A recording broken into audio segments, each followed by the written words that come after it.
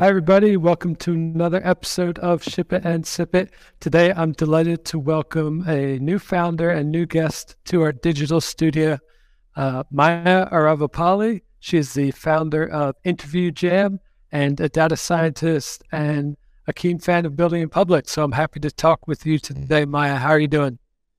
Good. Thanks, John. Thanks for having me.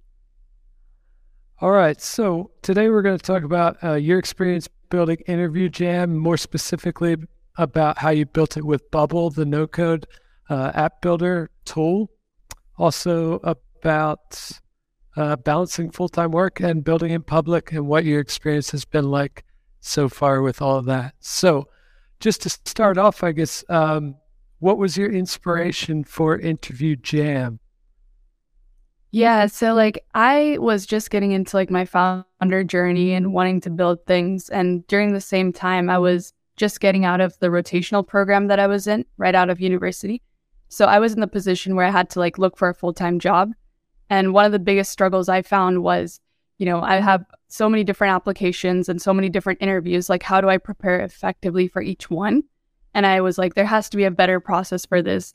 And, also during that time, I was actively interviewing other people, and I saw that a lot of people had been missing out on opportunities because of the lack of preparation. So I wanted to build InterviewJam to kind of solve this problem of preparing efficiently with AI.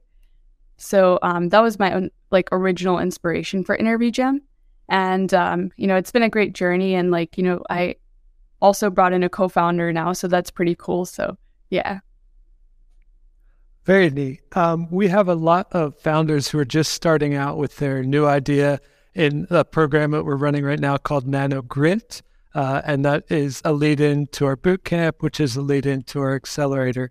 So I'd love for you to give them a little bit of, I don't know if it's advice yet, but perspective on what it was like when you just started InterviewJam out. How did you get feedback? And what did the idea validation process look like? Yeah, no, that's a great question. And I do want to say, when I first started, I had no idea what I was doing. And I was really grateful to kind of find resources. I joined Reforge, the product management courses, which helped me kind of learn more about user research and how to conduct them. So was really grateful to find stuff like that.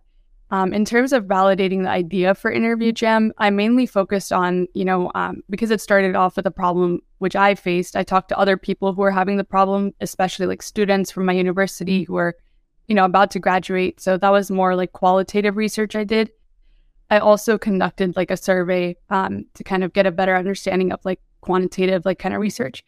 And in addition to that, my co-founder is a career coach in kind of the university I went to. So she's kind of coached hundreds of students when they're preparing for interviews. And I got feedback from her in the career services from my university. So that's just some of the ways I validated the idea. And in regards to kind of advice or anything, I just feel the biggest thing is to just get started and take action, because I think one of the biggest mistakes I made was I knew I wanted to build something. I knew I wanted to be a founder, but I spent a lot of time just reading and kind of learning instead of just actively applying. And then one day I was I found Bubble and I just kind of was I'm going to learn it. And when I started learning and kind of building, that's when I made the most progress. And, I probably may have not built InterviewJam if I didn't take that first step of taking action. Super. Yeah, that's really good advice. I guess it would be good to give a bit of perspective in terms of timeline here. So when did you really finalize the idea or say that you wanted to build InterviewJam, and what kind of time frame was there from that point to when I guess the MVP was launched in April? Yeah, it was late March, April. And yeah, so I started learning Bubble around last August. So August 2022.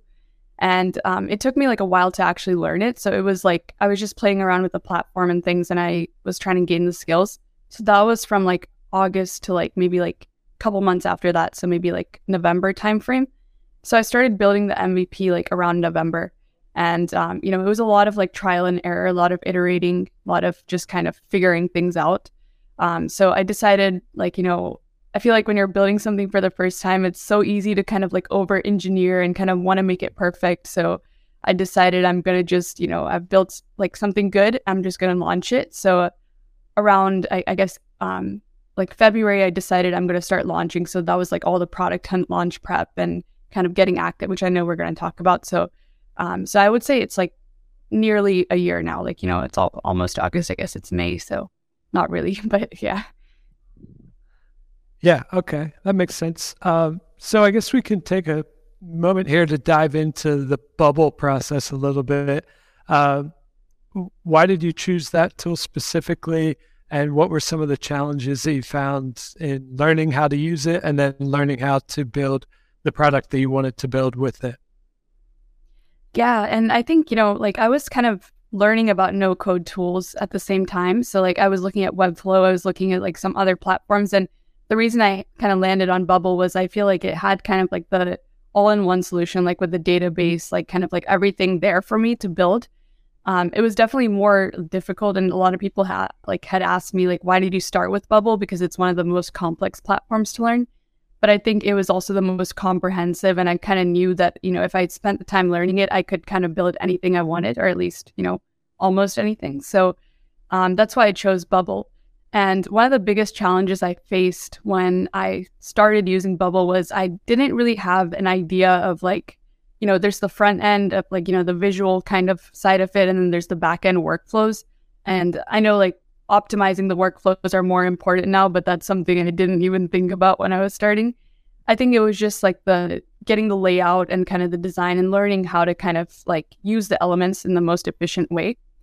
It was definitely like a really big learning curve. Like I think it was super hard for me to even do the smallest things like, container layouts and everything. But I think the biggest challenge was like just keep going with it, because I feel like oftentimes it's like, especially when you're starting a product or building a product that's like so early, there's so many things you have to iterate and change. And I think once you build something and you kind of figure something out and you have to change it literally the next day, I think it's like staying motivated to do that. But I think it's a great platform. I think the database design is another challenge, because you want to make sure that like you have to think through what kind of data you need to collect from the users and how to most efficiently store that data. And repeating groups were like my worst roadblock, like in Bubble, like in how to display that data from the database. So it's like little hurdles, but like once you get past it, you can pretty much like, I feel like I'm confident to build a lot of things now. So it's definitely worth learning. Very cool. And I guess when you were learning Bubble, I know that Webflow has a pretty comprehensive learning resource university, they call it, I think, on Webflow. Does Bubble provide a lot of those resources as well, or are there other places where you went to learn more when you were starting out? Yeah, so Bubble has like a forum, like a Bubble forum where you can kind of ask questions, kind of people are usually quick to respond on there. But I think I gained the most from like YouTube and like watching other people build other things and just kind of taking little elements from that to my own product. I think especially because like there's so many different kinds of apps that are being built, and so much of what you build is going to be specific to your app. You just kind of have to find the next best thing on YouTube and trying to find it. And that's kind of why I started my YouTube channel. Like, even though it might not be applicable to everybody, it's like just getting people there faster than I got there. So YouTube is like a great resource for Bubble, I think, more than actually the docs or anything, which I probably shouldn't say, but yeah. Okay. Since you mentioned it, can you just give a little shout out to your YouTube channel if you'd like people to go and watch? Is it mostly about how to build stuff with Bubble or other no-code tools? What's there? Yeah, it's just, I'm just getting started, and it's just basically like little Bubble tutorials of like things that I kind of learned the hard way. Like, like I have one which is like how to integrate ChatGPT with your Bubble app, or kind of how to import designs into Bubble from Figma. So it's like little things that I took maybe an hour or two to figure out or more, and I just kind of delivered in like less than 10 minutes. So it's called Build with Awesome. Maya. Yeah. Build with Maya. All right, I'll drop the link for that in the show notes. Okay, so you mentioned that you have brought on a co-founder at some point. I'm curious, I guess I'm always interested in founder dynamics. It's a very important part of startups. So when did that happen, and why did you feel like it was the right move?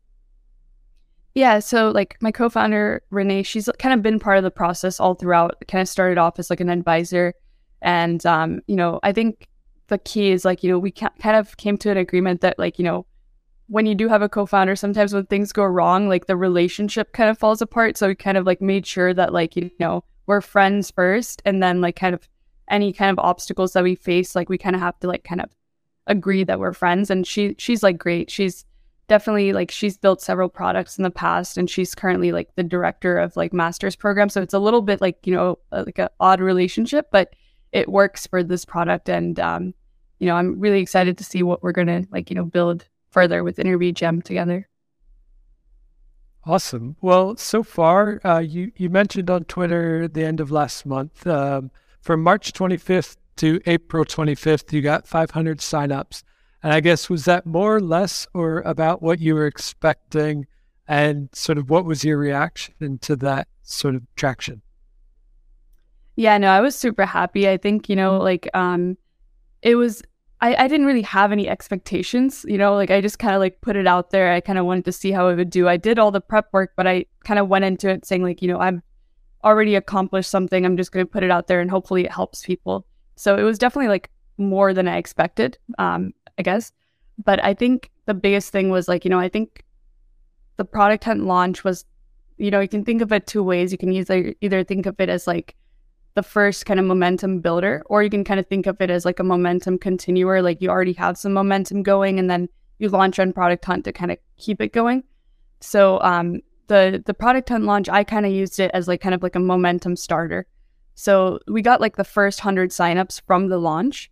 And then as like, after the launch happened and, we tried to keep that momentum going. And I think we did a pretty good job of it. Like that's why I think the 400 other the 400 other signups came onto the platform. And I think the key is really figuring out like if you want to use launch as a continuer or a builder and or like starter. Sorry, I don't know why I said builder. I think I used the word build too much.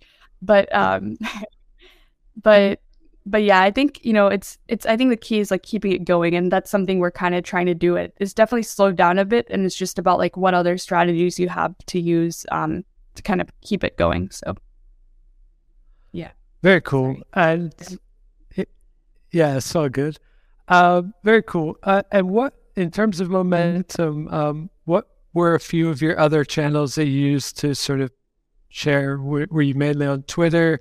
I noticed you have a Medium blog that's, you've not been writing a lot of articles in there, but were there any other tactics or channels that you used to find those first users? Yeah, I think Twitter, like, so I actually like did not know about building in public or anything like that until like pretty much launch of my product. So I wasn't really going through that full journey of building in public or building InterviewJam in public. But I think, after the launch, when I first started like kind of discovering more about it, I kind of started posting more about InterviewJam, and also like, using other kind of channels. Like, I started hosting like kind of like live streams where I talk about like where Renee and I get together and we talk about how like InterviewJam can help you with your interview prep and also like just general advice for job hunters. So just trying to test out different channels, and like I kind of posted on all the like directories where it's like AI tools, and then see like if they approve it, and then it's just another area where people can find you.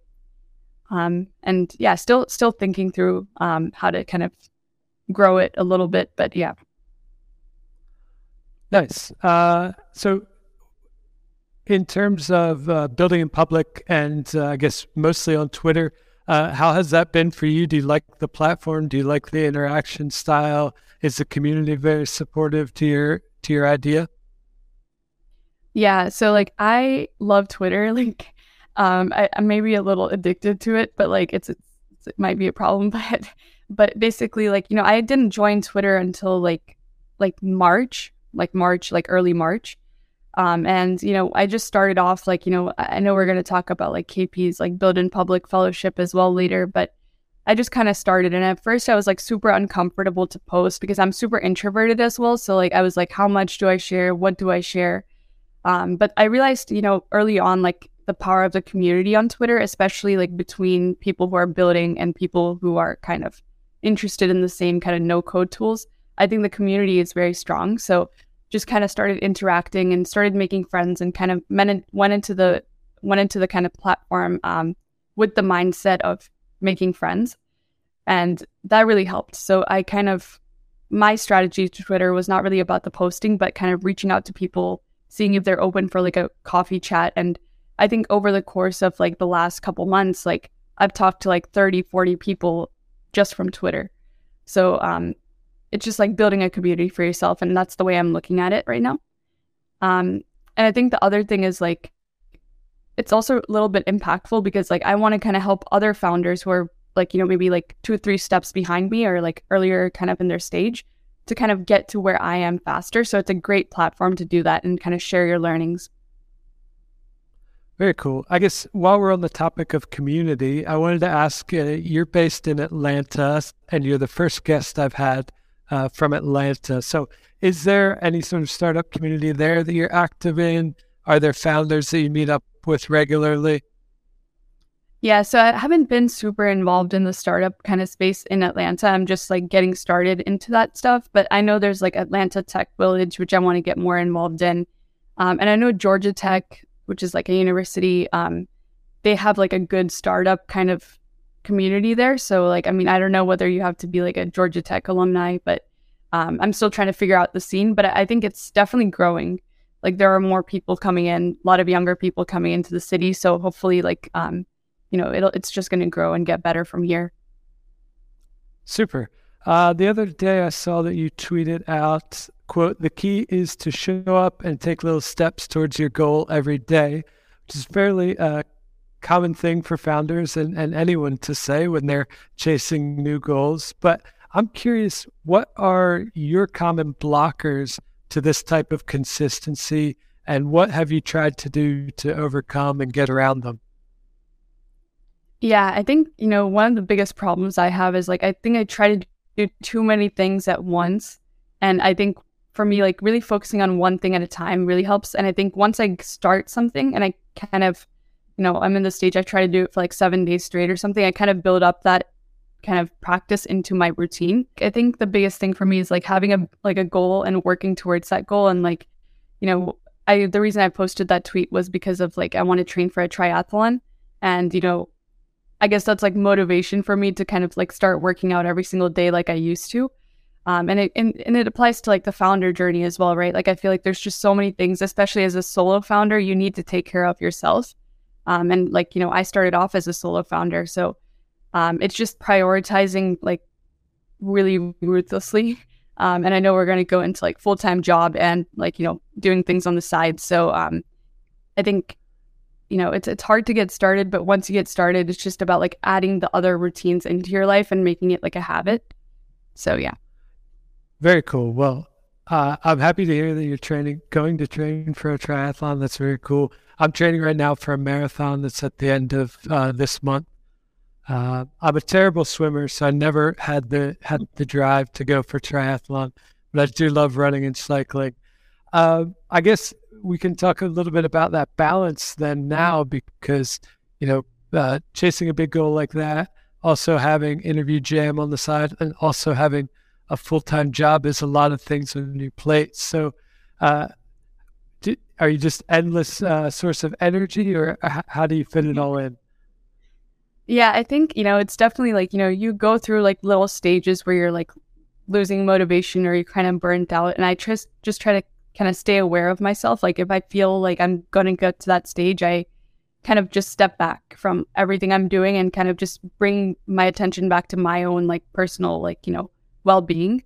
And I think it's important to recognize because, burnout just doesn't happen like immediately. It kind of like is a process and you kind of just start seeing the signs. And that's something that's helped me, is staying aware of myself when I'm doing all these things. And when I do need to take a step back, I give myself permission to do that.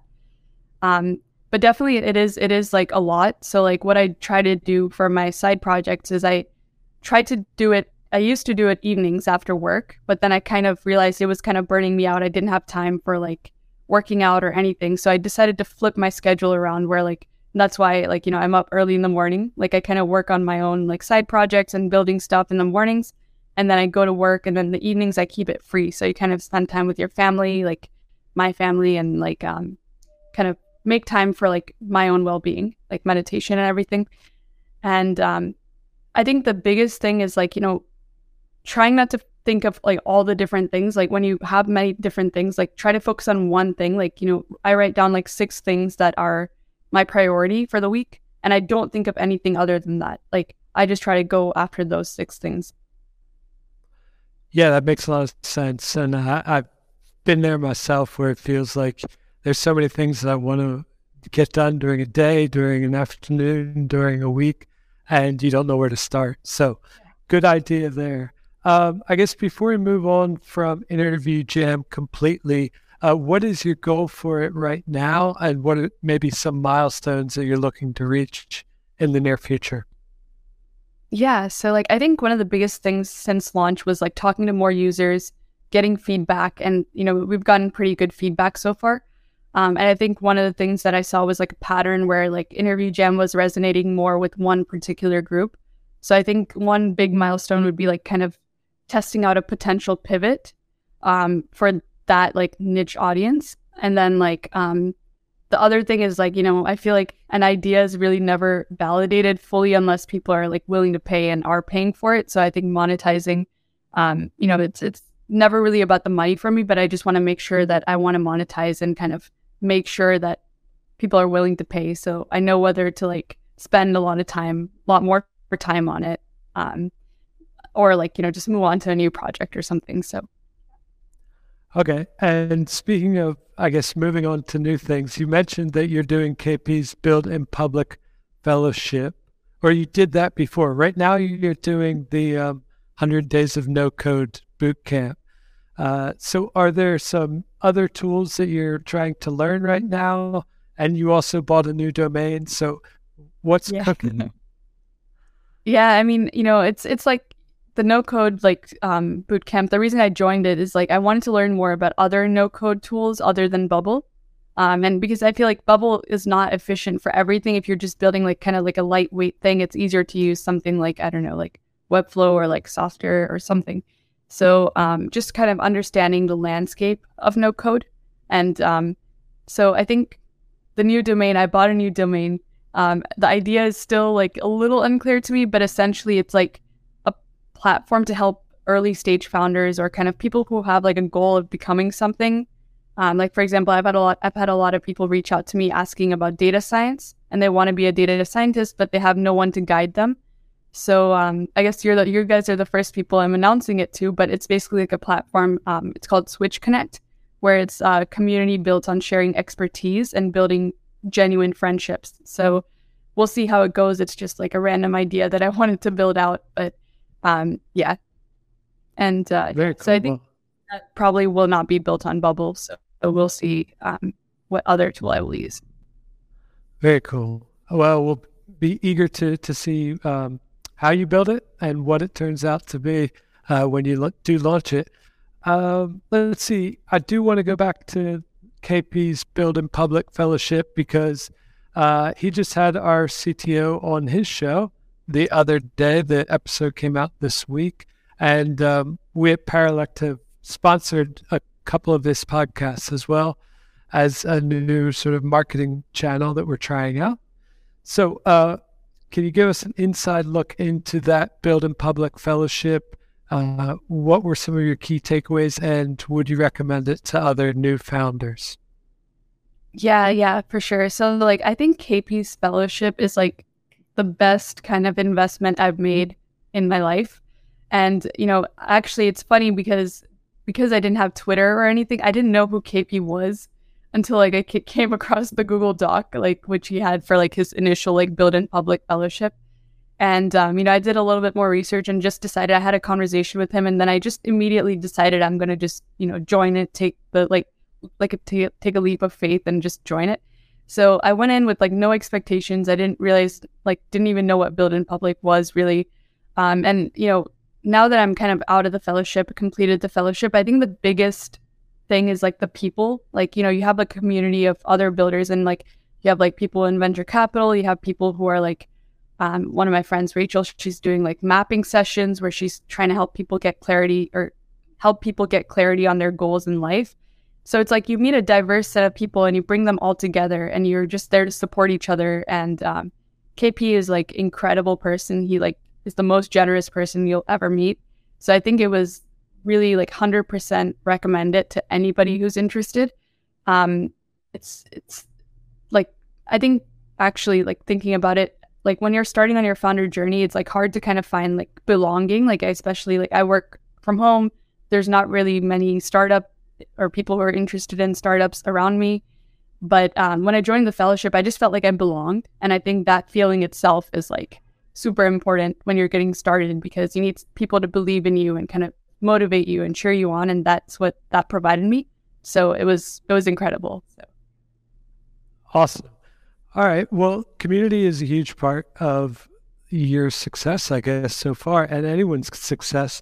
But your most popular tweet that I found, at least from the recent ones, or the most engaging tweet, the active discussion came around how do you keep yourself motivated when you feel like giving up? So, what are some of your motivations? You mentioned that you weren't super. You mentioned that you weren't placing a very high value on monetization with InterviewJam. So what are some of your other motivations if it's not money? Yeah, so I think, the reason I even wanted to start building things was I'm really like, into like making an impact on other people's lives, like positive impact. When I was like a teenager, I started a nonprofit, which helps like children in India, like get like the resources they need in school. But when I was 16, 17 years old, I didn't really know how to scale anything. And it kind of shut down.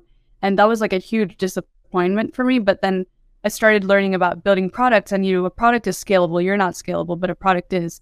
So it's like the impact you can have on other people's lives by building a product is like my ultimate kind of motivation to keep going because, you can scale it and you can, really make a difference. And regarding the motivation tweet, it was just like a week where I was feeling demotivated and I just kind of posed that question. I do that a lot. Like I just like sometimes ask like Twitter, like, hey, like this is a question I'm having, like how do you do it? And I got some really good, like it helped me too, right? Like I got some new strategies and tactics to deal with it. And it was really good. Very cool. Well, what have you tried in terms of those tactics and what resonated with you? Yeah, I think like, a lot of people mention like, motivation doesn't really matter. It's about building habits. And I think I agree with that partially. I feel like you need to have a really strong why. So one thing I did was like, I kind of took like my notebook and I just wrote down like, why am I doing what I'm doing? And I think that kind of relates to what I said earlier. But when you're reminded constantly of the why, like, and I kind of put sticky notes on my kind of room area, which kind of reminds me like, hey, like this is why I'm doing this. This is what I need to do. Like, it's a good reminder. And the other thing is also like, building in like little micro habits into your day. Like I think there was like a book, I think it's Atomic Habits, where it's like you put a reminder of something. Like if you want to work out, you put gym clothes like near your door or something. I don't know why you would put it near your door, but like put gym clothes where you would like, but like, I've been trying to do that. So it's like little cues and reminders for myself. And it's like, surprisingly, it's helpful because I think it's making it more of a habit rather than motivation. So, yeah. For sure. Yeah. I think I read that book as well a while ago. And I think the main things for me was the reminders, but also decreasing like the barrier to starting whatever you want to do regularly. So I guess that's why the gym clothes are out somewhere where you can see them. Yeah. All right. Well, that's very cool. Let's see. We talked a little bit about the balance and the way that you've fit in all the stuff that you're working on along with your job. I was curious whether there's anything from your data science work or education or work experience that you feel like helps you as you're building these side projects. I'm not a data scientist. I don't really know the field that well, so I don't have a lot of context for this. But is there any carryover in skills that you have there? Yeah, I actually think it's there's definitely like some carryover, but I think it's more of like kind of the motivation to figure things out. I feel like so the area where I work in, it's like cybersecurity data innovation. So like a lot of the stuff I do at work is kind of talking to other teams, or like my manager and I, we both talk to other teams and kind of understand their problems and kind of take an abstract idea or abstract kind of business problem that they're facing and kind of turn it into an analytical solution. And I think that's really useful when you're building products too, because it's basically like talking to your users, extracting like kind of the real problem, getting to the core problem that they're facing. So that's one thing. The other thing is like just the aspect of the mindset of figuring things out. Like, at work, nothing's really clear cut. Like in school, like for data science, you get your super clean data sets. You can just start analyzing, start building models. But at work, you kind of have like everything's a mess, basically. Like you have to kind of extract what you need, and you have to, clean it up yourself, and you have to kind of ideate and kind of think of the problem you're solving a lot more. So I think it just kind of instills like it instills like kind of the mindset of like, hey, like I have to figure this out and I have to solve this problem. And I think it's very like similar because it's very ambiguous when you're building products as well. Like you don't know what you're doing unless you talk to people and get feedback very fast and test and iterate. And it's the same kind of mindset for both my work and the product building. So that really helps. That's like a crossover. That's like the main kind of intersection between the two. But yeah, I think it's just like, working hard, figuring it out, and kind of dealing with ambiguity in like the best way possible. Super. I guess we'll wrap up a little with a little bit about what you're working on now or what's next. So are there any new features or things that you'd like to put into InterviewJam? Or if not, are there any tools that you're really excited about learning in the next couple weeks on the 100 Days of No Code? Yeah, I think it's not really anything new, but like I think it's more of making the platform more efficient, and that requires a lot more like the user flow needs to be changed. So I think it's more thinking through that, and I feel like, when you're getting started, you don't really learn the stuff in school. You kind of have to figure it out, kind of learn how to do that stuff. So new features, I think it's more of like making the platform more integrated. Right now, like when I was building it, like I feel like it looks like, I was learning how to build it when I was building it.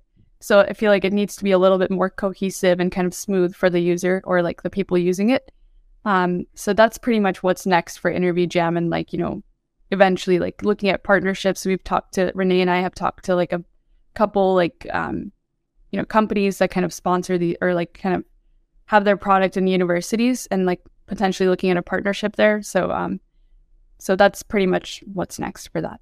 And new tool, I'm not really sure. I'm still learning. I'm still trying to figure out. I think it's more learning the landscape. Like I think there's like Zapier. That's like, I want to kind of learn about automating and like integrations. That's the next thing I want to learn. So very cool. All right. Well, I don't think I have any other questions, although I guess since the topic is so hot right now, I shouldn't let you go with asking you a little bit about the AI part of InterviewJam. So how did you find integrating, is it GPT-4 or ChatGPT into the product, and what sort of, I guess, function does it play in InterviewJam? Yeah, no, that's a great question. And, I started building InterviewJam with the OpenAI, like original, like, GPT-3 before like AI just kind of like blew up, like, just completely went crazy, like with everyone. So, the role it plays actually is like, when you are applying for a job, you kind of want to save the job. You have that functionality, and it analyzes the job description and like gets you the keywords, and you can write your custom cover letters and stuff. But I think the main thing is a lot of like people who are looking for a job, especially international students, like it's hard for them to tell their story, and kind of the behavioral section of the interview is like super difficult for everybody. So it's like, how do you tell your story in the most effective way? So you just need to put in like your like key points and stuff, and it crafts you like a nice little story or script you can use during your interview. But I think that feature is going to evolve into something more as well, because right now it's just like I'm basically like a prompt. But AI, like I think it's moving so fast, like, you kind of have to evolve really fast. And I think with plugins and stuff, like I think it's going to be interesting to see where like, it goes, and also like how like you can kind of think, like I feel like, okay, sorry, this is totally random, but I feel like with AI, like you kind of have to think like, what is it going to look like in 10 years and kind of think about how to build something that's going to like, be like big in 10 years. And that's kind of the mindset I'm kind of taking with this. And I don't know if InterviewJam is like that product, but I definitely know it's going to be like totally insane in 10 years. So we'll see. Yeah, it's a very exciting time. I think I'm interviewing 3 founders today, and all of them have AI as sort of a backbone or part of their product. So it's definitely hot. Well, thank you so much, Maya, for your time. I know it's early there in Atlanta. It's been really great to meet you and hear about InterviewJam. I will drop links to your socials. I believe Twitter is probably the best way to follow you, right? So what's your handle there? It's Build with Maya. Yeah. All right. So everybody go follow Build with Maya on Twitter and find out what she's building next. We got a sneak peek here, but I'm sure she'll share the journey more as she goes along. So thank you so much, Maya, and everybody have a great weekend. Awesome. Thank you so much.